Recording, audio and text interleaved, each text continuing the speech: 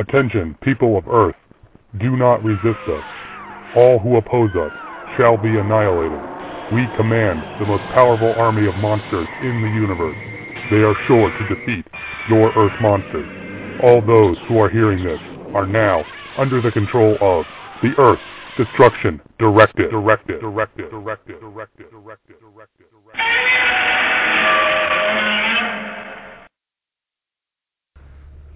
Hello and welcome to Earth Destruction Directive, Episode 2. I'm your host, as always, Luke Giaconetti. First off, I want to give a big thank you to everyone who stuck through me through all that ridiculousness as far as getting the audio to sound correct for the first episode. I don't really know what the deal with Podomatic was, but it's irrelevant now because I've got a new host for the audio files, as you have seen on the blog page, which is now the official home of the podcast, earthdestructiondirective.blogspot.com. We are now going through archive.org. I did some research online for ways to podcast for free, and this kept coming up that you could upload files into archive.org, and the file sounds exactly the way I recorded it. So in that sense, I'm very happy. So far, they've seemed to be working out, so we're going to run with that. This episode, we are going to be watching 1964's Ghidorah, the Three-Headed Monster. Classic, if there ever was one, featuring some of the real, most popular old guard of the Toho monsters. We will get into that in a moment. Just wanted to bring the intro in here. We're going to take a quick break, and then we are going to get into the movie. Be right back. The brainwaves of your cynical thoughts have gone up there to those ships. Did you say brainwaves? Mm-hmm. Oh, no, really. There's no such thing as brainwaves. Look, young lady, there's a lot you have to learn about many things besides brainwaves. Strange and terrible things. Hello, everyone. Luke here. As this episode of Earth Destruction Directive was in post-production, the magnitude 8.9 earthquake struck Japan, and the earthquake and the resulting tsunami, of course, have been a major catastrophe, and I would be remiss as the creator of a podcast based on Japanese giant monster culture not to just mention that my thoughts and prayers are with the afflicted people of Japan, and that I hope that they can get rescue as many survivors as they can and get themselves back on their feet. I know that they will. The Japanese people are resilient, and they are a staunch ally of the United States, and I support them. So, Japan, you got my best. Let's rebuild it better than ever.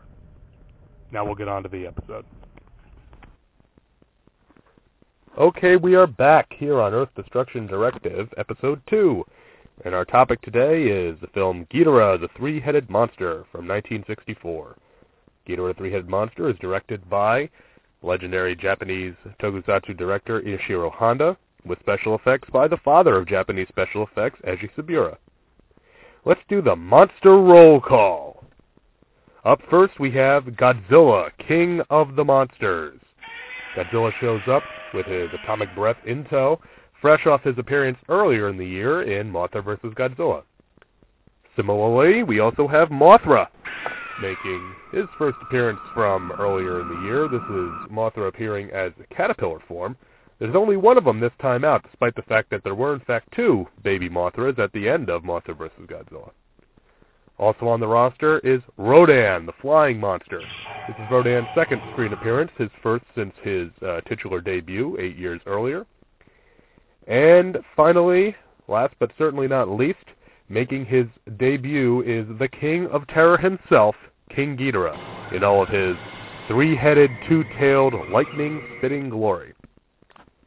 Our story starts out involving the small Himalayan country of Selgina, which is so small that you won't find it on a map, I might add. But the princess of Selgina, whose name is Salno, she's getting ready to take the crown, but there's a faction who's implied to be communists who don't want her to take the throne. So while she is on her way to Japan for some international discussions, her plane is sabotaged and explodes. And the plane is sabotaged by a man named Malness. And Malness will be our villain of the piece. And I'd like to point this out, that there is an incredibly awesome scene early on in this film where we see Malness wearing a frock and a collar that Shakespeare would wear, and it is absolutely hilarious. And even as a kid, I thought this was hilarious. I will definitely put a picture of this up in the show notes. It's really worth looking at. Meanwhile, in Japan, there's a heat wave going on in the middle of the winter, and there's a lot of paranoia and confusion, and several scientists believe that we're going to be visited by aliens who will be able to help us with what's coming in the future and help us with the heat wave and generally be of benefit to mankind. And nothing really ever comes of this. I think a lot of this was kind of lost in the translation, but it's also the mid-'60s, so you kind of just roll with it. Soon after Salno's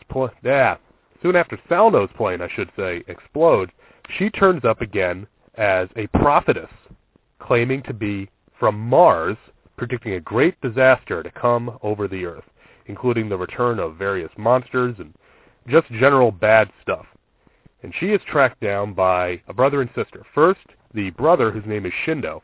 He's a policeman, and he was originally assigned to escort Salno when she was coming to Japan, but obviously never got the chance because her plane blew up. And independent of that, his sister Naoko, who is a reporter, who actually tracks down Salno long before Shindo gets anywhere near her. She is one of the best of the Toho heroines. She's on the ball the entire time. She takes care of herself. She's smart. Much better than some of the other girls we'd get in the series, but she's a good one. While this is going on, a large meteor falls to Earth and lands in a mountain range in Japan. And Professor Murai, who is a friend of Naoko, but she insists they're not dating, him and his team go into the mountains to investigate. And this meteor is very odd because, first off, it's got a very strong magnetic field around it to the point that compasses point towards it and it drags other metal objects across the ground to it. But it also grows in size. One guy says, how can it do that? It's not a balloon, but sure enough, it does. We'll come back to this in a bit. Salno has been making her rounds around Japan, making her prophecies of doom. And one of her prophecies is the return of both the monsters Rodan, who breaks free from his volcanic tomb that he was put in at the end of the earlier film, and Godzilla, who rises from the sea to destroy a pleasure ship that the prophetess had said should not sail. And they're soon set on a collision course with each other.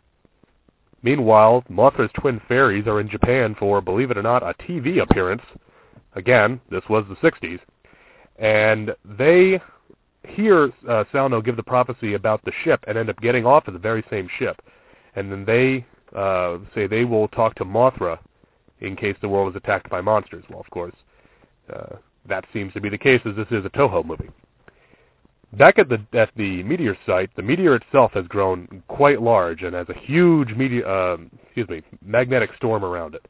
And finally, it cracks open, and up in the sky above it, a giant fireball grows, and it morphs and forms into the shape of King Ghidorah himself, cackling in all his glory.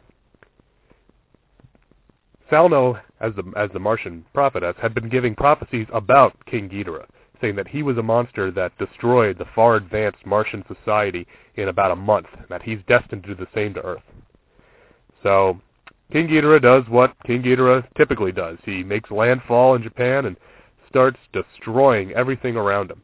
He sends his gravity beams, which are the lightning-like beam weapons that he shoots, everywhere, just fills the screen up, destroying them. And, they're very well animated, very well done. You can tell that this kind of no-holds-barred, straight-ahead, evil for the sake of evil, planet eater type badass. That's why King Ghidorah became as popular as a bad guy as he is. The Japanese Self-Defense Ministry doesn't really know what to do. A plan is hatched where the twin fairies will call to Mothra, and then Mothra will speak to Godzilla and Rodan and convince them to stop brawling with one another long enough to help them defeat King Ghidorah and save the Earth. And that's basically our story. I really like this film. This has been a favorite of mine since I was a kid. It's colorful, it's fun, it's fast-paced. I mean, there's a real economy of time here. Salno's plane blows up at about 7 minutes into the movie, and that's with a full, minute and a half long credit sequence. So there's not a whole lot of setup. There's not a whole lot of background. Just go, go, go. That was very typical of films of this era. And it plays very well here because you get right into the story and things start moving along. The effects are kind of a mixed bag looking at it now in retrospect. The suitmation effects are fantastic. Godzilla, Rodan, King Ghidorah, all look great. Even the full-scale Mothra puppet looks good. I mean, the Caterpillar Mothra always looked good because it was a good effect, and it's relatively easy to reproduce. King Ghidorah looks fantastic in both his flying full-scale puppet and his regular suit. Originally, they wanted him to be rainbow-colored, but it was a good decision not to do that and go with the gold. He really looks great. And this, his look would not really change all that greatly from how he appears here until we're talking Final Wars in 2004. Even the even the Heisei era King Ghidorah was not that radically different from his Showa era counterpart. Godzilla looks good. It's a different head than he wore in the earlier film in '64, but otherwise the suit looks pretty close. He does have some human elements in the script. At one point he sits down on a rock, which looks very human, and it's kind of out of place, but at the same time, since Godzilla really embraces the role of hero in this film, it fits, and you can allow more humanistic behavior out of it. His atomic breath looks really good. Rotoscoping's very nice on that. We're getting away from the mist for the most part. The misty sort of look that the breath weapon had in the earliest films does appear a little bit during the fight with Rodan. And speaking of Rodan, the Rodan suit is interesting because it's pretty wildly different from his original suit. It's got a smaller head, more prominent spines on the chest, heavier looking wings, but smaller beak. That's the other main thing, and more forward-facing eyes. It's not a bad suit. This is the suit that most people, when they think of Rodan, think of, because this one would appear several more times in the Showa era, and I like it a lot. It's a good suit. It just looks a little different if you've just watched Rodan. See, as a kid, I had this one on tape before Rodan, so to me, the Rodan suit was the one that looked a little odd, whereas this one was the normal Rodan. I should mention the puppetry effects. There's an extended fight between Godzilla and Rodan throughout the Japanese countryside that uses a lot of hand puppets, and it's about as silly as it sounds. As a kid, this never bothered me. I didn't even give it a second thought. Looking at it now, it's like, oh, they kind of stand out, whereas you wish they had just done the suits. Because from a narrative standpoint, the fight between these two is excellent. They just go at it. When Godzilla first appears, he climbs up out of the sea. Actually, there's a deleted scene in the Japanese version where he does, in fact, clamber up the dock out of the water, which apparently just doesn't look very convincing, so it was cut. But he starts stomping around, and then you hear the supersonic wail that is Rodan's flight signature. And Godzilla just looks up, and he is transfixed by seeing Rodan in the sky. He just stares at him. And he immediately seeks him out, and they just brawl for a good portion of the second act. It's very interesting to me to see this because this was the first time they ever appeared on screen together, and immediately they're drawn to each other, as if they know that they're the two most powerful Earth monsters, and they've got to fight each other. Not only, is this cool from this standpoint, but I think this shapes a lot of fans' opinions about the relationship between Godzilla and Rodan as natural rivals who find themselves having to work together to fight space monsters every couple of years. But, behind I must say, to give all due credit, there is one scene of puppet effects that is actually really well done. And at one point during the fight, Rodan grabs Godzilla kind of by the shoulders with his feet and flaps up and carries him up in the air. Well, the puppet, the small-scale puppet, has a much deeper wing flap than the full-scale flight puppet. So it looks like he is really struggling to pick up the big, massive weight that is Godzilla. It's like flap, flap, flap. And that's real effective because we see that at a long composite shot where we've got some people in the foreground and we see Rodan struggling to lift up Godzilla in the background. Really a nice, effective shot. There's some real kind of classic bits that appear in this film. The one that sticks out most to me is the monster conversation. When I said that the Twin Fairies want Mothra to talk to Godzilla and Rodan, I meant that literally. They're in the middle of fighting, and Mothra shows up, shoots some silk at them, and then talks to them. Now, this isn't like Godzilla vs. Gigan where we hear the voices, or in the Japanese one, see the word balloons. Yeah, more on that when we talked about Godzilla vs. Gigan on a later episode. In this case, the twin fairies translate the conversation that the monsters are having. And we get some good insight into the monsters, actually, because, neither Godzilla nor Rodan care about man because mankind hates them. And they don't particularly care if the Earth is destroyed. Rodan says, if the Earth is destroyed, I'll simply fly away, which pretty good logic from Rodan there, if you think about it. And then at one point, Godzilla says something, and the twin fairies say, "Oh, what terrible language." So it's up to the viewer to fill in the specifics of what exactly Goji is saying, but I've always found that amusing. The big brawl at the end with King Ghidorah is kind of a classic. I loved this fight as a kid. Still dig it. It's just one of the best as far as I'm concerned. It really uses everybody's abilities very well. There's also some interesting shots that kind of always have stuck with me. The first is when the fight begins, it's just Mothra fighting King Ghidorah, and Ghidorah blasts Mothra all over the place, and then Godzilla and Rodan join in shortly after that. And so at one point, Godzilla offers Mothra his tail as like a toe, and he tows him back up the hill so they can get back into the fight. And I thought that was funny.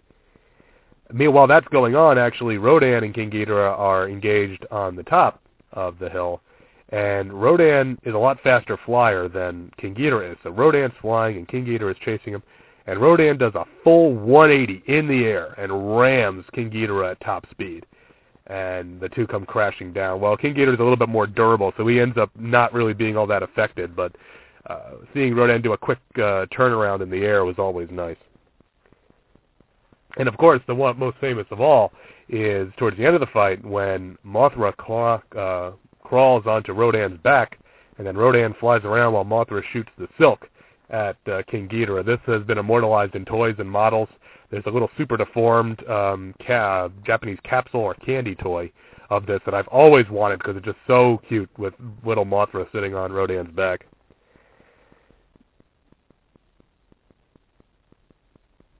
Another classic bit is the birth of Ghidorah, rising as a fireball out of the meteor and then slowly taking shape.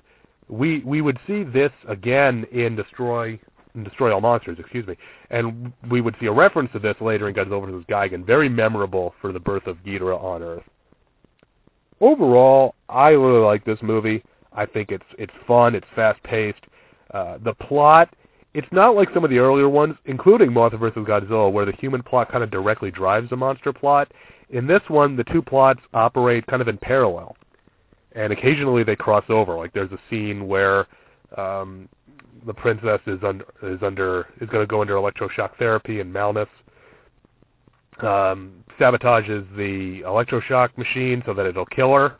But right before the machine is turned on, Godzilla gets dropped on an electrical transformer and knocks out the power. It's that kind of stuff. And of course, Malnus, who spends the entire film unsuccessfully trying to kill Salno, you really feel for the guy because he is really putting in a hard day's work here. So whatever he's getting paid, it needs to be doubled. But at the end, when he finally has her in the crosshairs and he is going to shoot her, and nobody can stop him, the monsters fighting above on the hill cause a rock slide, which falls down and crushes and kills him. So it's like, while, the princess says that Shindo saved her life, really, King Ghidorah kind of inadvertently saved her life there, but I don't think the King of Terror will take credit for it.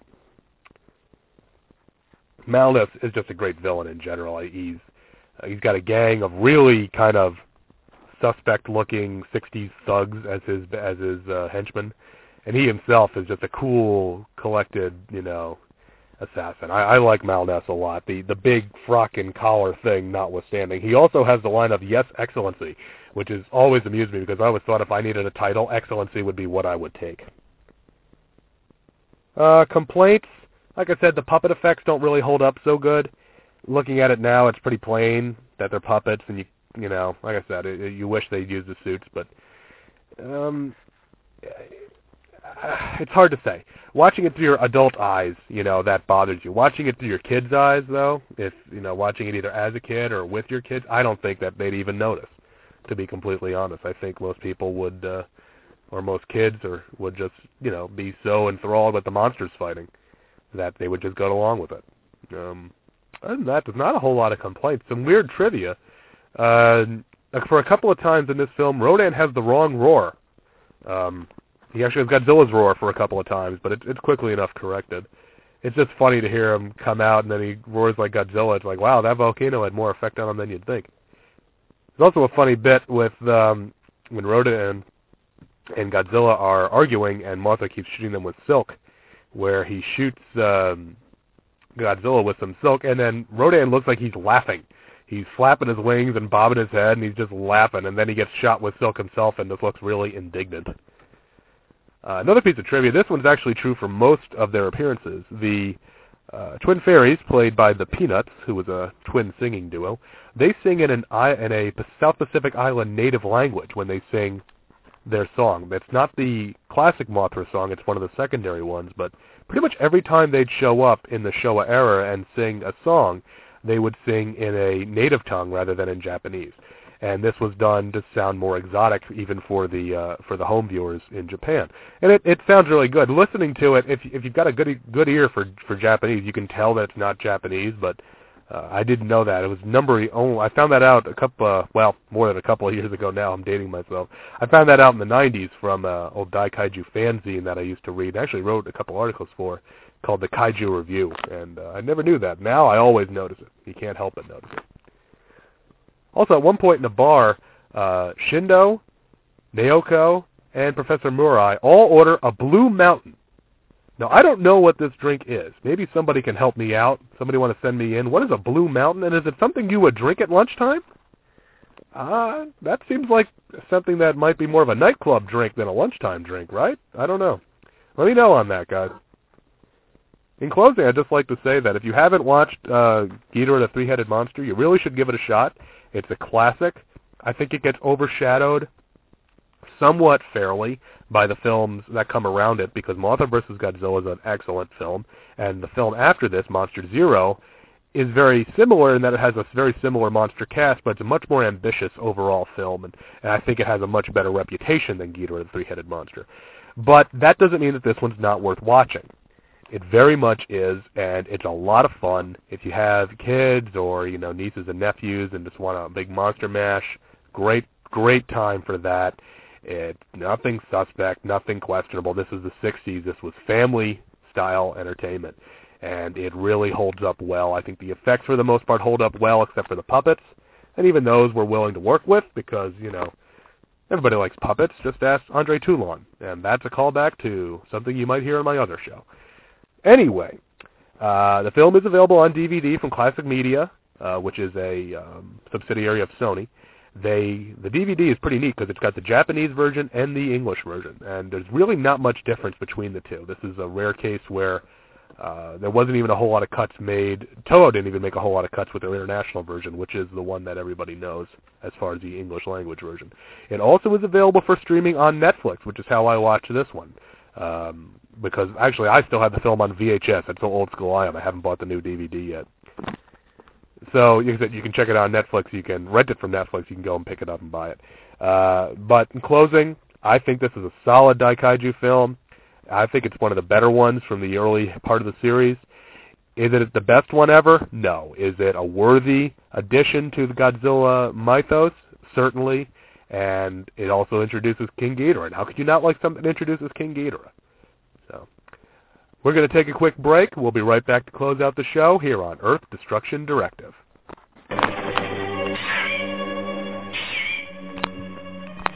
Good heavens, it looks like they're having a conversation. Oh, why, Shindo, what do you think they're saying to each other?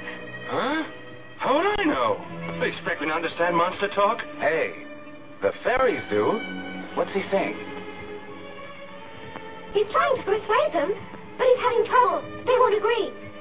He's saying all three of us must fight together against this new monster to save the Earth. And what is Rodan saying now? He says it's none of their business if the Earth perishes, and Godzilla agrees with him. Now Rodan says he'll just fly away, and Godzilla says they have no reason to try to save mankind. They've always had trouble with men, and men hate them. And Roseanne says, yes, he's right. All right, we're back on Earth Destruction Directive. Time to close the show out now. First, I have an email I would like to read here. This email comes from Scotty Gardner. And Scotty writes, Mr. Giaconetti, I hope I'm spelling that correctly. Scotty, I'm going to tell you right now, you were very close, but do not worry about it. No one spells my name correctly. I am Scotty Gardner, Scott Gardner's son. First, I would like to thank you for making the Earth Destruction Directive podcast. Godzilla was once a big hit for me a few years back, and I enjoyed the material that I could get into. I'm quite pleased that someone has decided to start up a podcast detailing the King of the Monsters' exploits along with that of those around him. Your show is well organized, and you very much sound like you know exactly what you're talking about. Well, some of it sounds a bit scripted, and I'm not going to argue with that one. You do have a very interesting way of sharing the information and your own personal thoughts while speaking during the show. The content you present is interesting and excites me personally. When you began talking about the games, I felt a smile grow and a feeling of triumph when you mentioned Godzilla Destroy All Monsters Melee. Also, you mentioned Godzilla 1998 a few times, and I am a fan of that movie, and I was dismayed when I first heard that it was not exactly a hit when it came around. So I look forward to you discussing that if and when you decide to tackle the subject. A good day to you, sir, and good luck on the podcast. Signed, Scotty L. Gardner. Well, Scotty, thank you for writing in, and I do appreciate the email.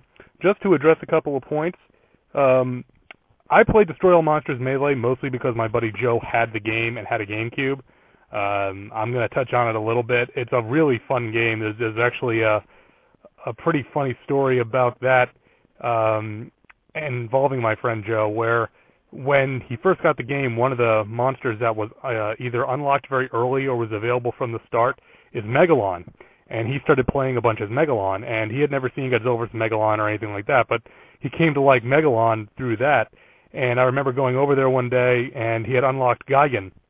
And I said, okay, let's hook this up. I said, we got to play cooperative. It's Megalon and Gigan, you know, they got to team up.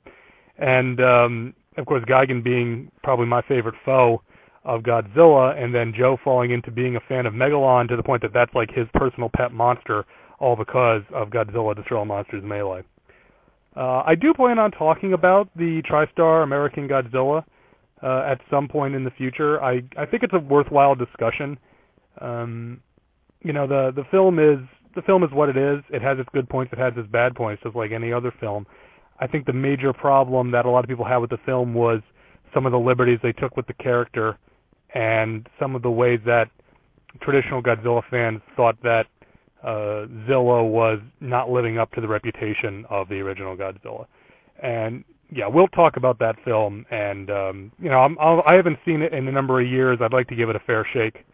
So I think that is something that we can definitely do later on down the pike. Scotty, thank you very much for writing. I really appreciate it. Remember, if you folks want to write in, you can email me at earthdestructiondirective@yahoo.com. And I'll be sure to read your emails and reply to them here on the show. I love getting feedback. Even if you just want to tell me, hey, Luke, be quiet, you know, I'll probably read it on the show anyway. So that's how desperate I am for feedback here. All right. Next time, I am going to jump headlong and whole hog into a film that, like I said, was one of the impetuses for beginning this podcast. And so next time we're going to be talking about Godzilla 1985, also known in its native language as Return of Godzilla. And this one's going to be a little bit harder for you folks to find. If you really want it, you can find a copy of it. It's on eBay. I'm sure you can find a VHS of it on eBay or a Hong Kong DVD if you swing that way. I think if you look online, you might be able to find it. I understand that there's no feedback for this one because this is a film that, since the VHS release of Godzilla 1985, has not been available commercially in this country, and I respect that and understand that. But like I said in the first episode, I have a copy of the Japanese DVD that I would really want to watch, and I've really been wanting to watch, and so definitely going to throw this one on and you know, give some thoughts and impressions on both the Japanese and American versions of the film. Okay. You can always find us on the internet at earthdestructiondirective.blogspot.com. Never mind that Podomatic site, because as we discovered, Podomatic does not do good things to my podcast as far as audio quality. So if you go to earthdestructiondirective.blogspot.com, you will find not only the show notes for every episode, but you will also find a player that allows you to play the episode and the link to directly download the MP3 for use on your personal music listening device of your choice. If you want to send us feedback, as I said, the address is earthdestructiondirective@yahoo.com. We welcome all complaints, complaints mostly. That's pretty much what I expect to get is complaints. That's pretty par for the course as far as I'm concerned. At least it is with my blogs. And if you have any questions, comments, missives, cease and desist letters, anything, just send them along, and we will disposition those here on the show. All right, going to wrap things up right now. Hope everybody enjoyed the show. Next time, come on back. We're going to be talking about Godzilla 1985. Have a good one, everybody. Well, it's big and terrible. More frightening than I ever thought possible.